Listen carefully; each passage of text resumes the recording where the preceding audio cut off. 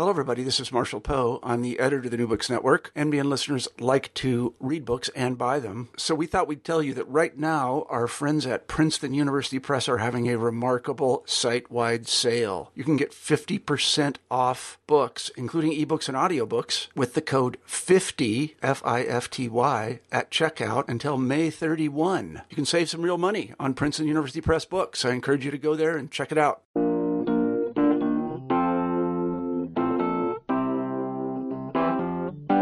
Hi, this is Eugenio Duarte. I hope you enjoy the interview you're about to listen to. If you do, or if you have ideas for books you'd like to hear about on the show, let me know. Go to my website, eugenioduartephd.com, and click on Contact to send me a message. And now on with the interview. Hi, this is Eugenio Duarte, your host for New Books in Psychology in New York. And today we're going to be speaking at the intersection of psychology/psychoanalysis and democracy, and talking about the parallels and the conversations between free association in psychoanalysis and free speech as it operates in democracy.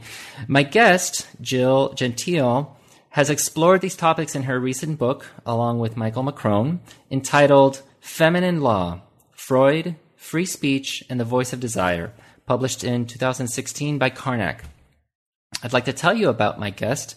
Jill Gentile is faculty at NYU postdoctoral program in psychotherapy and psychoanalysis, and training and supervising analyst at the Institute for the Psychoanalytic Study of Subjectivity.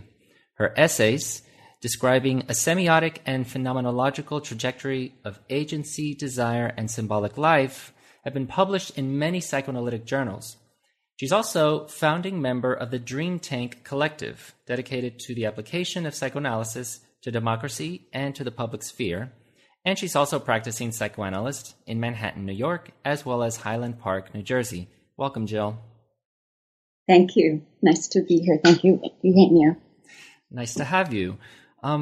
So I was wondering what prompted your interest in this overlap between psychoanalytic free association and democratic free speech? That's a great question. I have often tried to trace the origins of that interest. I had been writing for years psychoanalytic essays about the emergence of a patient's sense of agency. And as I started to look at what I was really writing, I was writing about how patients claimed their ability to use signs and symbols and signify their desire and take ownership of their desire. And that led me into the field of semiotics. So for many years, I was beginning to write at the cusp of semiotics, the study of signs and symbols, and the study of personal agency as it evolved in the treatment room. So over time, as I worked with my patients, and as I worked, I should say, as a patient myself in analysis, I became really interested in how a patient claims what I came to understand as her free speech privilege, that the relationship between the analyst and the patient begins as a relationship of hierarchy, and that so much of the work of analysis is about dismantling that hierarchical relationship to produce conditions of equality and inclusiveness. And so that recognition led me onto the field of democracy, that this, even though we don't commonly think of psychoanalysis as a fundamentally democratic enterprise, it started to seem to me like, whoa, that's really what's at stake here. And it put a very different stamp on how I understood psychoanalysis from that point on. I started to read it as a theory of democracy, or at least a theory that can contribute powerfully to a theory of democracy. And once I had that larger context, that this analogy between psychoanalysis and democracy really was, I thought, well, where do I begin? Because that's a huge topic. And it led me to the core practices, the core assumptions, the fundamental values of free association in psychoanalysis, if you will, the fundamental rule of psychoanalysis, as Freud called it, and the our First Amendment, our foundational constitutional right of free speech. And so I thought, okay, I'm going to start with that analogy, thinking I would write 2 short essays. The terrain became so complex and so interesting to me that it spawned this book.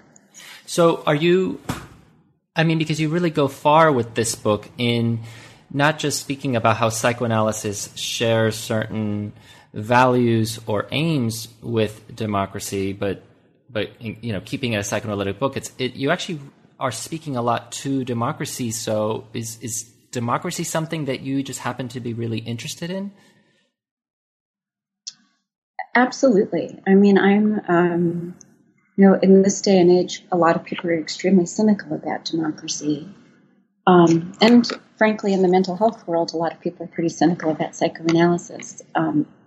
I tend to be someone who's passionate about both and about their core values and in the possibility of that impossible, right? There's this tension between the impossible and the possible in both terrains. I consider it a matter of faith to some degree, that we practice psychoanalysis from a position of faith in language and in a talking cure to produce curative effects. And I have over time, and really this is as a function of my practice as a psychoanalyst, became more impassioned about democracy and about what true democratic discourse can look like. And this idea that at the core of functional democracy, one yet to be realized and achieved, it's a fundamentally inclusive practice, an egalitarian practice, and one dedicated to the free speech effects of a discourse of desire. Mm-hmm. So how do we create the conditions for a discourse of desire? And its liberatory promise becomes really interesting to me. And so that kind of feeds both projects. So democracy can really learn something from psychoanalysis in the way that psychoanalysis itself is centered around a pursuit of the voice of desire.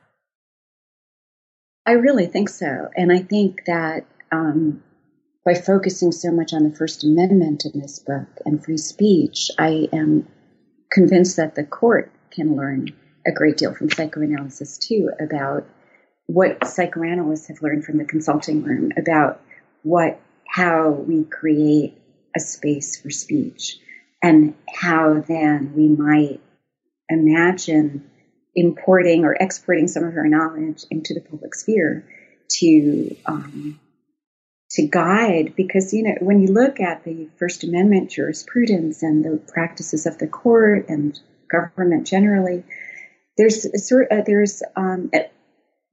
let me finish that sentence.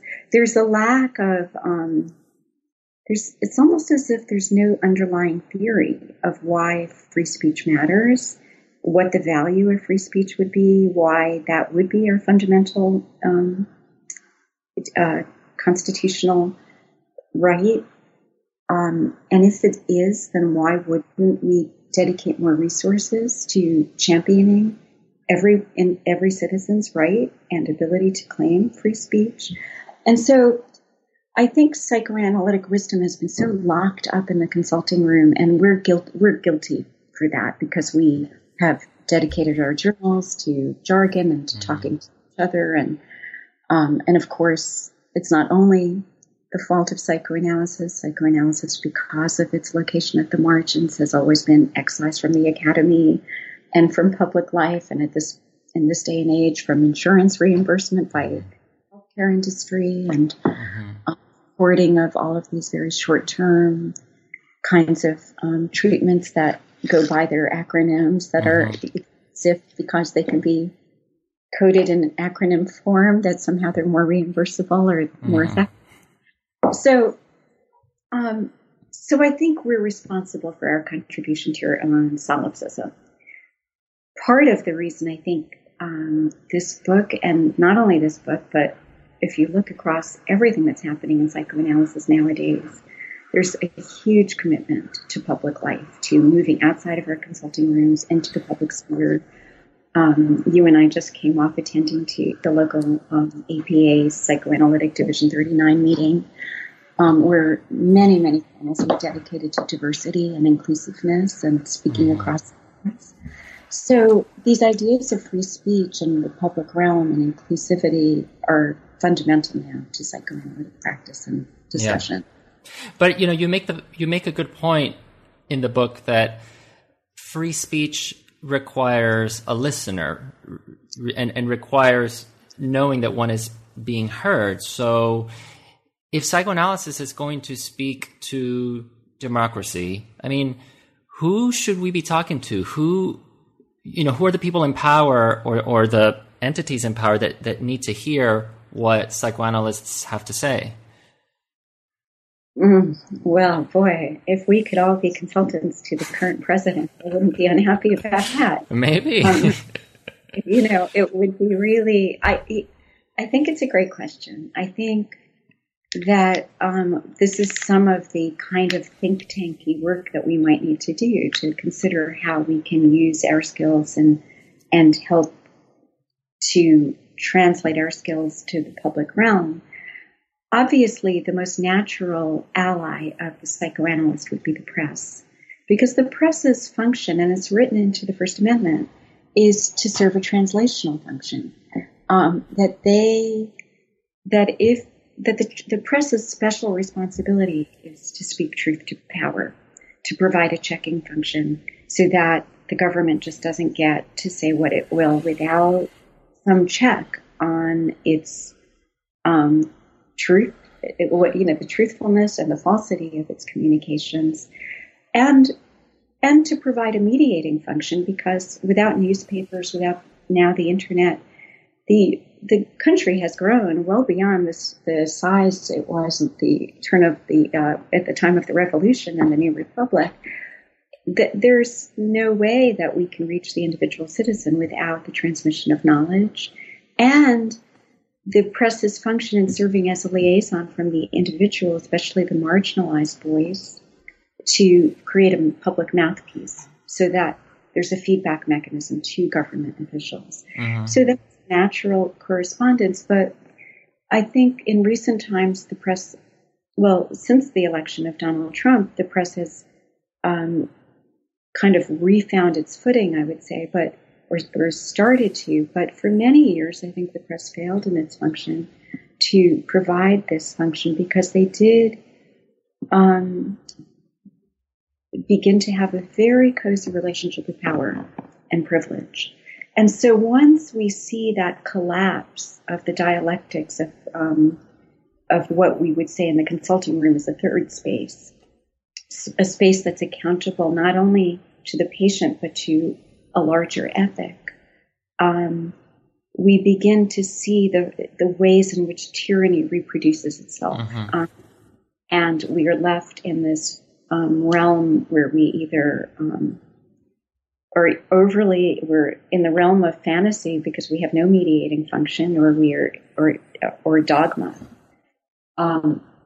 So the mediating role of the press, of the analyst, is huge for translating free association into free speech, for translating the relationship between private and public, and between the citizenry and the government. The journalist community could learn. I mean, I think many fantastic. We can learn from them. They can learn from us something about how we listen and hear and how we translate. We have so much expertise in that area, but it does stay locked up in our practice. But then maybe one of the silver linings about our current era and the current administration is that I don't think the press and the current administration are cozy at all, and that might then create the conditions for the kind of space that you're talking about as essential. Absolutely. This has been, the irony of Donald Trump is he's been terrible for the media and for the First Amendment, and he's been profoundly helpful. It's a complete split, because there has now been so much more activism and accountability amongst journalists to hold our president and Congress accountable for their communications, for Trump's executive orders, for Trump's very speech. and his accountability to the platform he ran on, to his base, if not to the entire American base.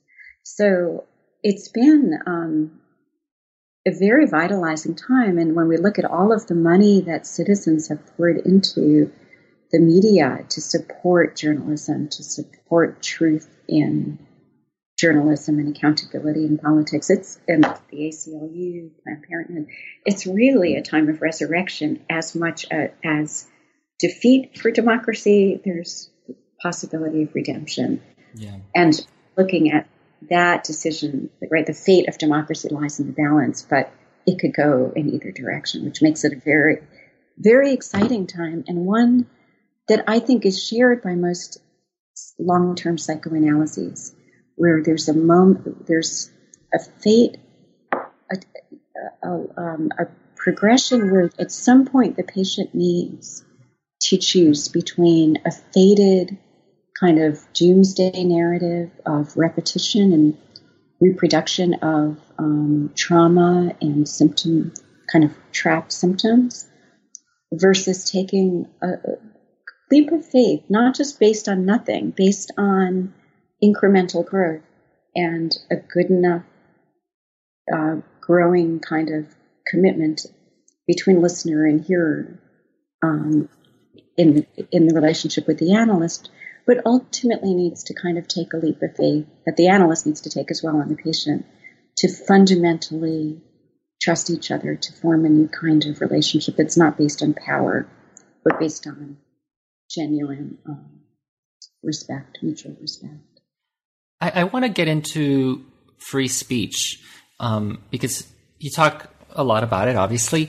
And I want to first start with the question, which you ask a lot in the book: what is special about speech? And I'm wondering if you arrived at an answer to that question as you were, writing the book, thinking about your writing.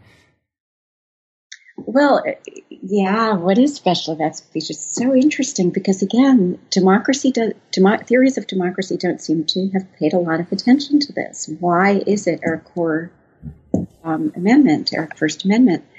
And why do we name our practice the talking cure and have free association as our fundamental rule, but talk so little about it and put speech front and center? So I have thought a lot about it. I think Freud, despite himself, came to the talking cure, right? He initially founded his practice on the polarities that actually that define the dichotomies where you won't find free speech.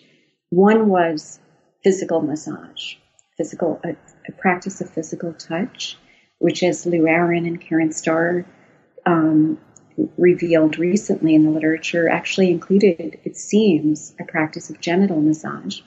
At the same time, Freud was very committed to the practice of hypnosis, the idea that he could bypass the interpersonal relationship, right? The idea that we could bypass the intermediary and complicating role of the relationship. Mm-hmm. So we could almost, as if we could mind read, as if the path to cure, to direct path to unconscious life would come through hypnosis, suggestibility. He finally, because the dedicated scientist in him, the truth teller in Freud, despite his, passions or biases, came to conclude that neither was providing him the actual truth of the unconscious. And he came, despite himself, to the idea that only through speech, this mediated realm, would we find truth.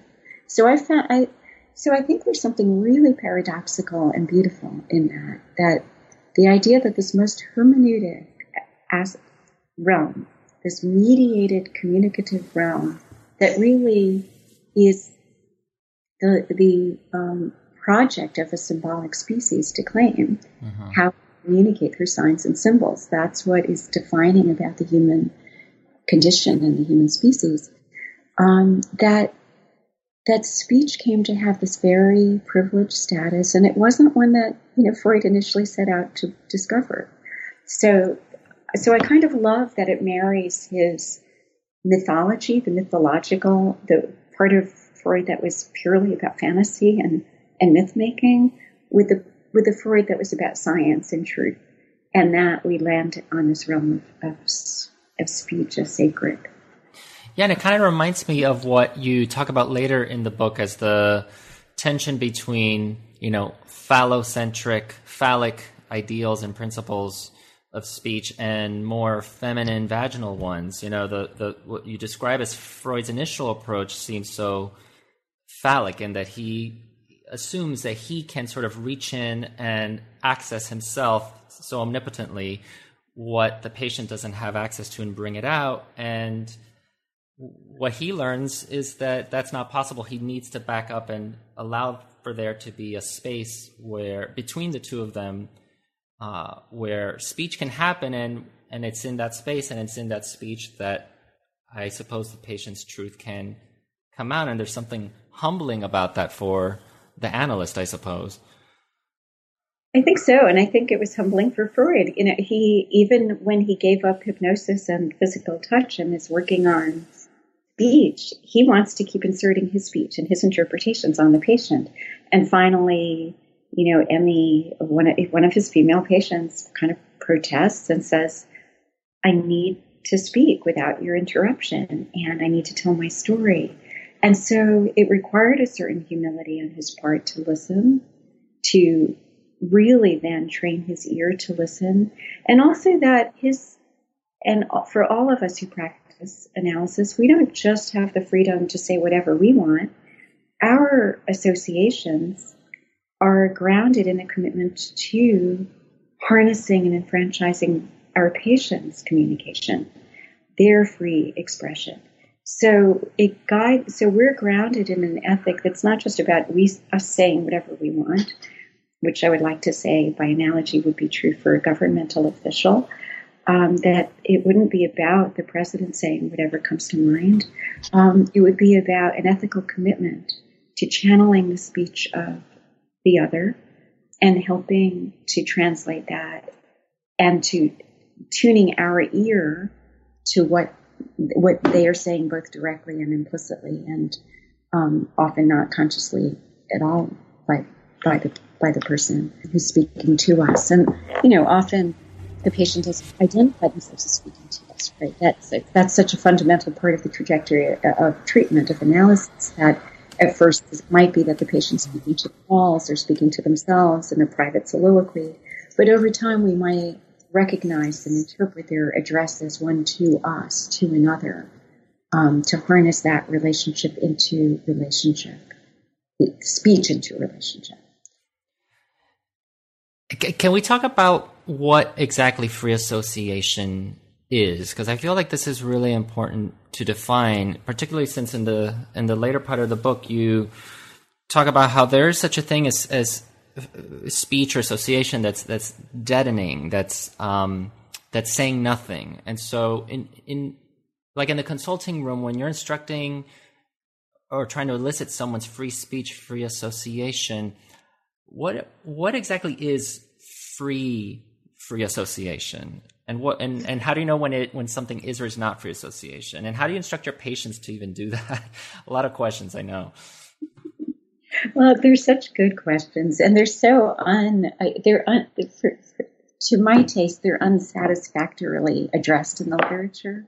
I mean, the literature on free association is really haphazard, and it starts and it stops. And Freud himself said very little about it, which interestingly corresponds with our First Amendment. Very little was written about, the First Amendment itself is only 45 words. Probably all that Freud had to say about free association is about 45 words. He says very little about it, but he nonetheless, throughout his writing, stays committed to it as his fundamental rule. Now, one of the interesting things is that, and that gets dropped in the literature on free association, but resurrected by Philip Reeve and later Michael Guy Thompson, is the idea that for Freud, free association had a moral injunction. It was not only free association, but the fundamental rule actually was that we speak freely, We say whatever comes to mind, that he invites an uncensored, unusually candid conversation. But it's not just candor, it's candor bounded by honesty. That there's a moral imperative that the patient needs to speak their truth, their truthful desire. Now, often we know in practice, people don't often have yet access to a truthful voice. They've taken in the voices of others. There's like a lack of distinction between the signal and the noise. And so is the analyst listening for the noise, or is he listening for the signal? Is it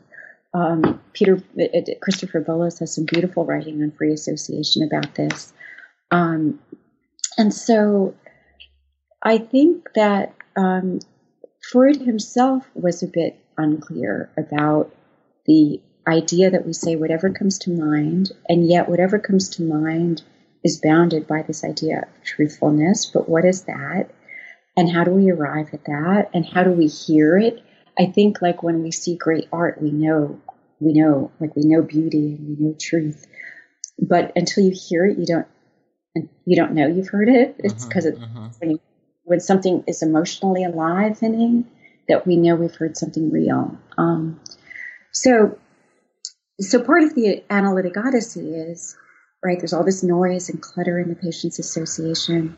And increasingly, I think we raise the bar as we help our patients claim their voice and become more courageous and brave. And that also requires the analyst sometimes setting, kind of paradoxically setting some limits on the patient's speech, because free association is not really the same thing as free speech, because free association, we think, is very close to the unconscious. But in my experience as a practitioner, we really first have to build a lot of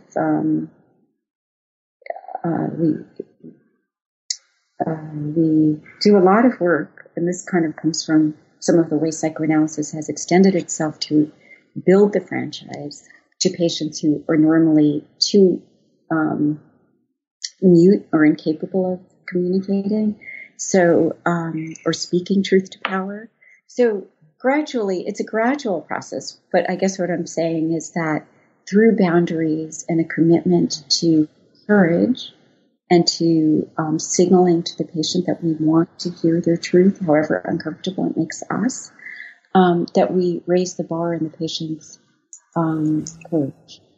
And that in that act, they become more daring to reveal themselves and to release themselves from a hegemonic kind of discourse to one that's truly singular, that has a pulse of desire, something very animating and dislocating often for us to hear, but arousing because it's novel, it's not the usual.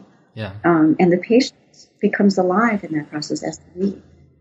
But I think speaking from personal experience, being in analysis, so I struggle with myself knowing when I am speaking my truth and when I'm speaking something that's meant to avoid speaking my truth. Like I as a subject really struggle with this. So it makes it inevitably harder for me to expect my patients to know, because I assume if I can't know, then certainly they don't always know whether they're holding something back or holding or not speaking from a true part of themselves.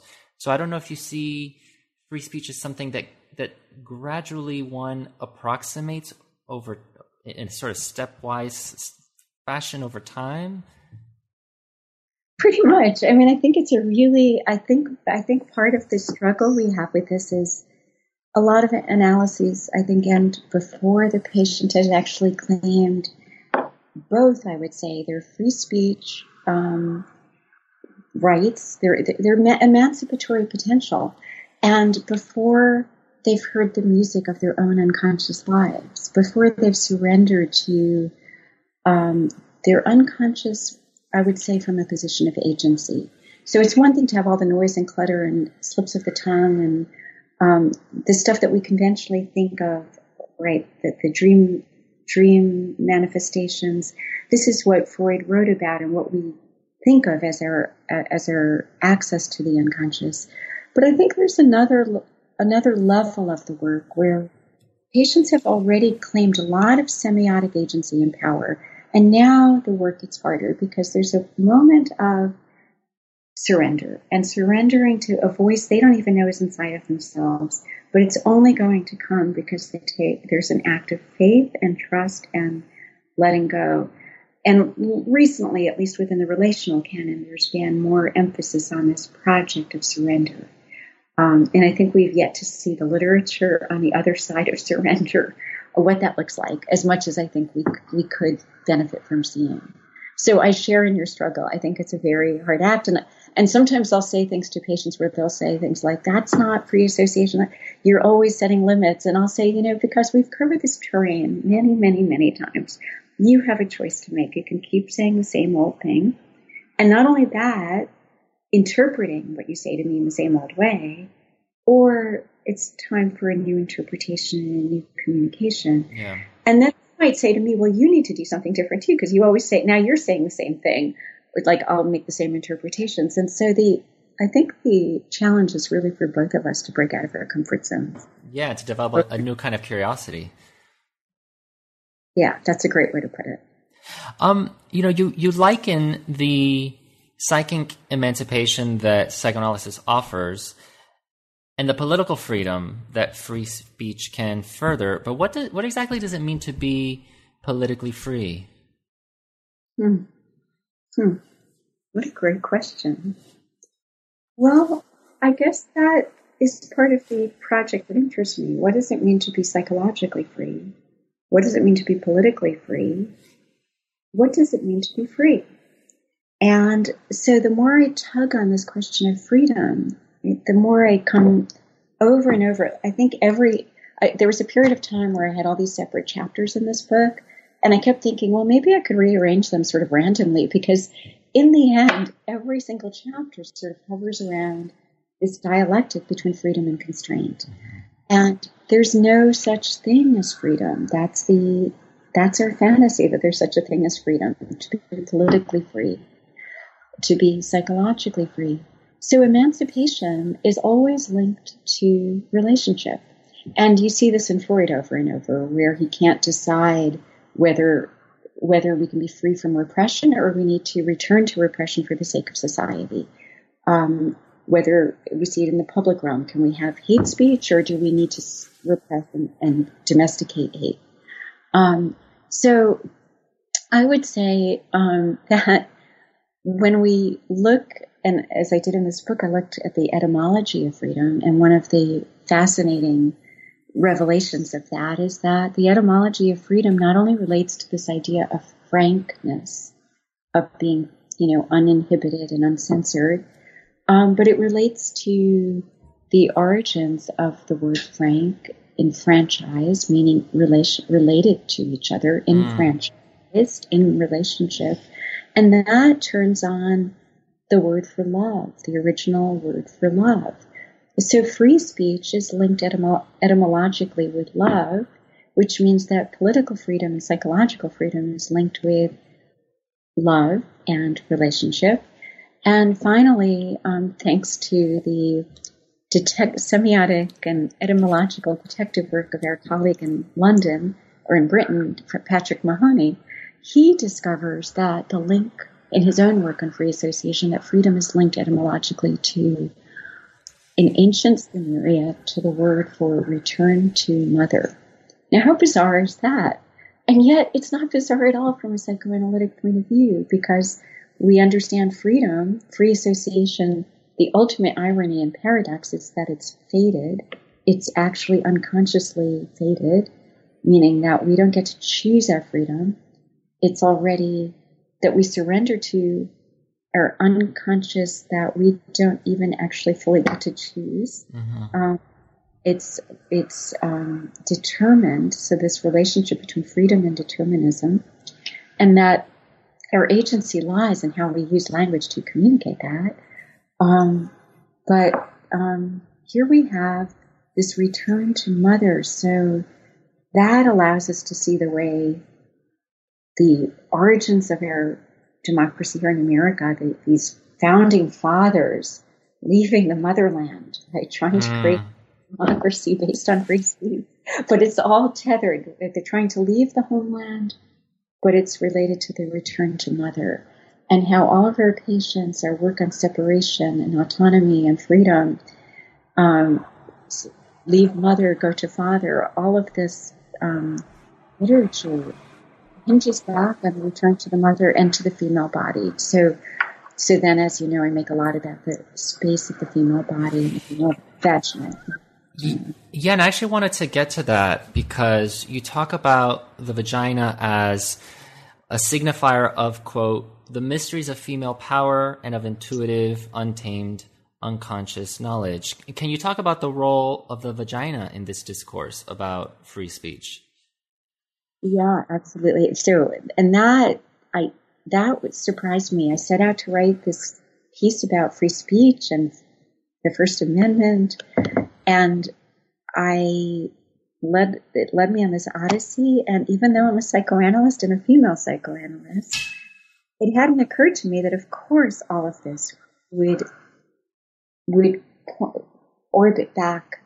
All the signifiers would point back to the female body. So I look studying the foundings of democracy in ancient Greece and see how it's predicated on the exclusion of slaves and women, that the female body is locked up in the domestic realm of the home, and that she's not excluded. Her voice and her body are excluded from the pola.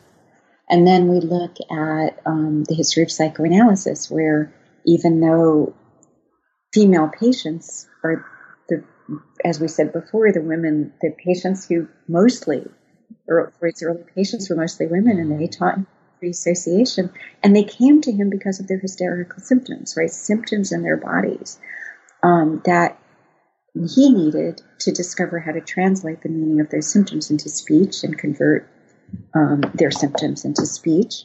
And then he also theorized that the infant, who's first mute, doesn't have language, becomes preoccupied, right? What inspires the infant's curiosity? It's the discovery of anatomical difference. The growing toddler sees the boy has the penis and the girl has the absence of a penis. Well, it's really it's that discovery of what is she missing that births the whole project of psychoanalysis, because there's a gap. There's a missing appendage, right? There's a gap. The girl doesn't have it. It inspires mystery. It inspires curiosity. It inspires the gap that will become the gap that reverberates throughout the association. There's always a gap. What doesn't the patient say? So that goes back to your earlier question, like, what do we follow? We follow what's missing, what's still unnamed. So this question of, can we name what's unnameable? Without naming, there's no knowledge. This is the consensus of people who write about naming and semiotics, and what we know from psychoanalysis as well. That's why naming becomes so important. So there's this missing body part, and then the quest to name it. What is missing? What inspires mystery?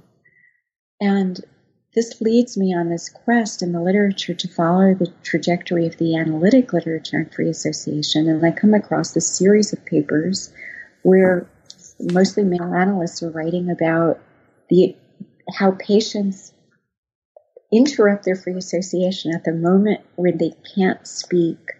And what is it they can't speak? The female genital. So how bizarre is that? Except if you're a psychoanalyst, we're accustomed to to a very unconventional discourse and profession, for that matter. And so this idea that what is unnameable is the female genital, and then we see how Freud silenced and degraded the female genital as he trumped up, if you could bear with me, the phallus, and the role of the phallus, as did almost every other male psychoanalyst, theorist to follow. even as female analysts started to point to the significance of the vagina. But Freud left it in a degraded, as an inferior genital, with the idea that it's really the repudiation of femininity that is the bedrock that all patients must come to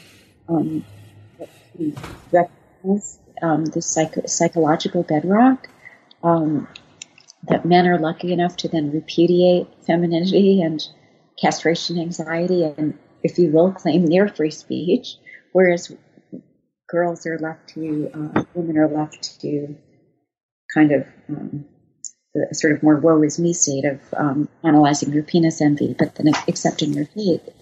So the female genital has this degraded status, but once we name it, we begin to see that it literally occupies a space between. It's grounded in the body, and it's also the entry to space, a space for inclusion, for insertion, for phallic penetration. And once we recognize that all symbols are grounded in, they're not just, we don't just create symbols out of thin air. They're grounded in matter, in something real. So now we have a symbolic space that's grounded in the body, that's physically grounded in the body, but also a gateway to open space. It seems to me that we have a primordial signifier of speech, of the very primordial, that prior to the phallus, there's something primordial about symbolizing space. And just to say a little bit more about that, throughout psychoanalysis, there are many, many, many efforts to symbolize space. So we have the container containment, Eon's efforts, we have Ogden's idea of an analytic third, we have Fonagy's idea of reflective space. Again, really recently, we've seen metaphors of space take up this effort to move beyond binaries, right? But we never name the space in terms of the body. Yeah. But we would if we had phallic symbols. We would name them as such. So why are we not naming our counterpoint? And then how could we ever have an inclusive free speech regime if we don't have sort of the barrier, the kind of the constraints that set that space up. So anyway, there's a lot that was written about, that I ended up writing about how feminine space births desire. Yeah. So then how does feminine law enter this conversation? And what is feminine law? So once we can name the symbol, the vaginal symbol, we have a space between, we have a space that's both bounded and open. And if you look at Freud's fundamental rule, when he says, say whatever comes to mind, and we recognize that he immediately came across all of the different constraints to free association. He came across the constraints of language, that we have to give up our unmediated fantasy realm, our maternal wordless order to enter the realm often signified by the role of the father or Lacan's paternal law. And so we have various constraints. We already talked about the constraint of honesty. We talk about the constraint of relationship. So the space between openness, say whatever, and the boundaries to that freedom create the special dialectical space of free speech, of symbolic life. And then I would say that the First Amendment, Congress shall make no law, it's this brilliant First Amendment. The reason, why has it been so resilient? These 45 words, really?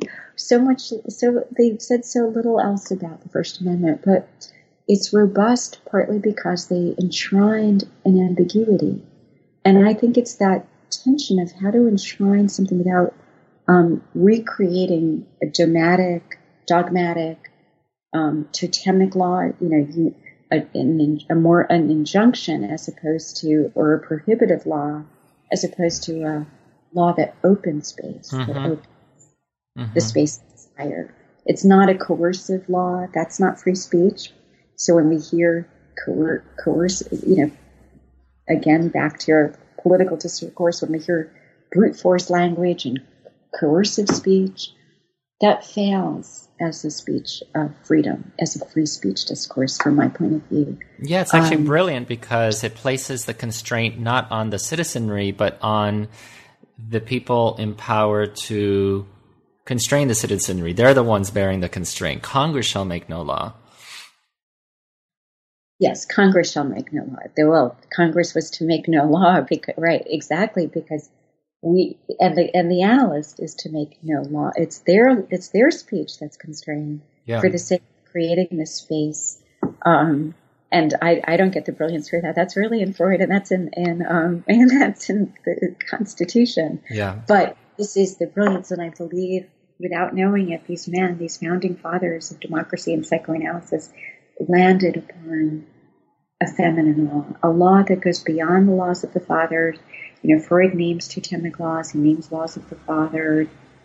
Lacan, I think, feminized the phallus. I think he did something very interesting in pointing to the importance of the gap in free association and the void, the lack that reveals desire. But Lacan, again, names his law as a no, an injunction, a law that stops, that sets a boundary instead of opening the space. But I think through that no, we get to the open space of desire, and that's where we want to go.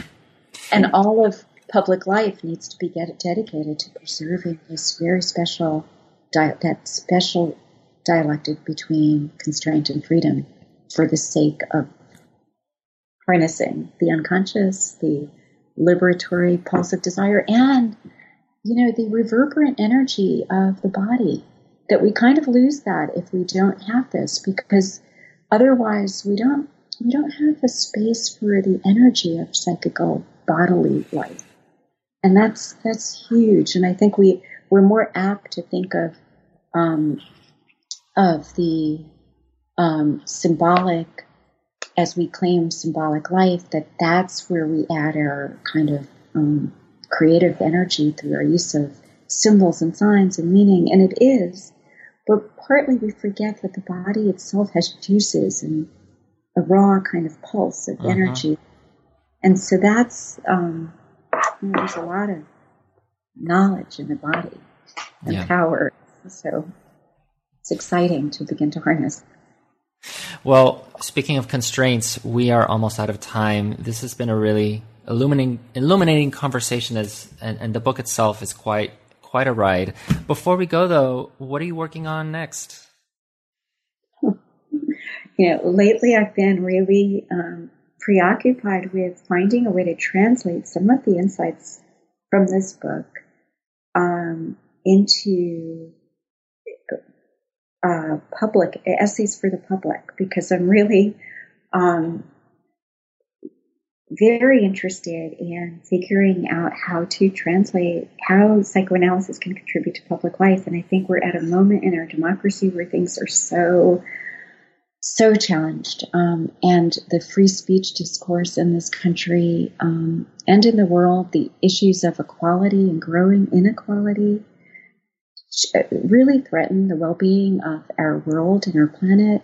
I think that so I'm really dedicated to core questions of equality, and why is it that equality is such an elusive project? Why as human beings are we so much more at home in conditions of hierarchy than conditions of equality? So I want to keep tugging away in my psychoanalytic writing and study at that, but I very much want to bring our discourse to the streets in some way, and I think so far I'm very focused on trying to communicate outside of our field as well as within it.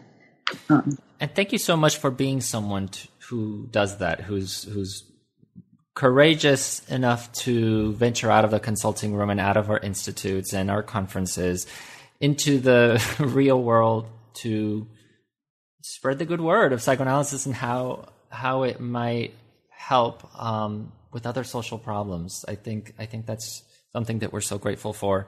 And of course, thank you for being on our show. Thank you, Eugenio. Thank you for inviting me. Thank you for the conversation and for such great questions and for being interested. And, and I just want to say it's the power of psychoanalysis that inspired this very project. And I was a formerly very shy, quiet person. So it's the power of psychoanalysis to say this is transformative and should be available really for everyone to claim their ability to speak and be heard. So thank you to you, and thank you to psychoanalysis. Thank you. Take care. Take care.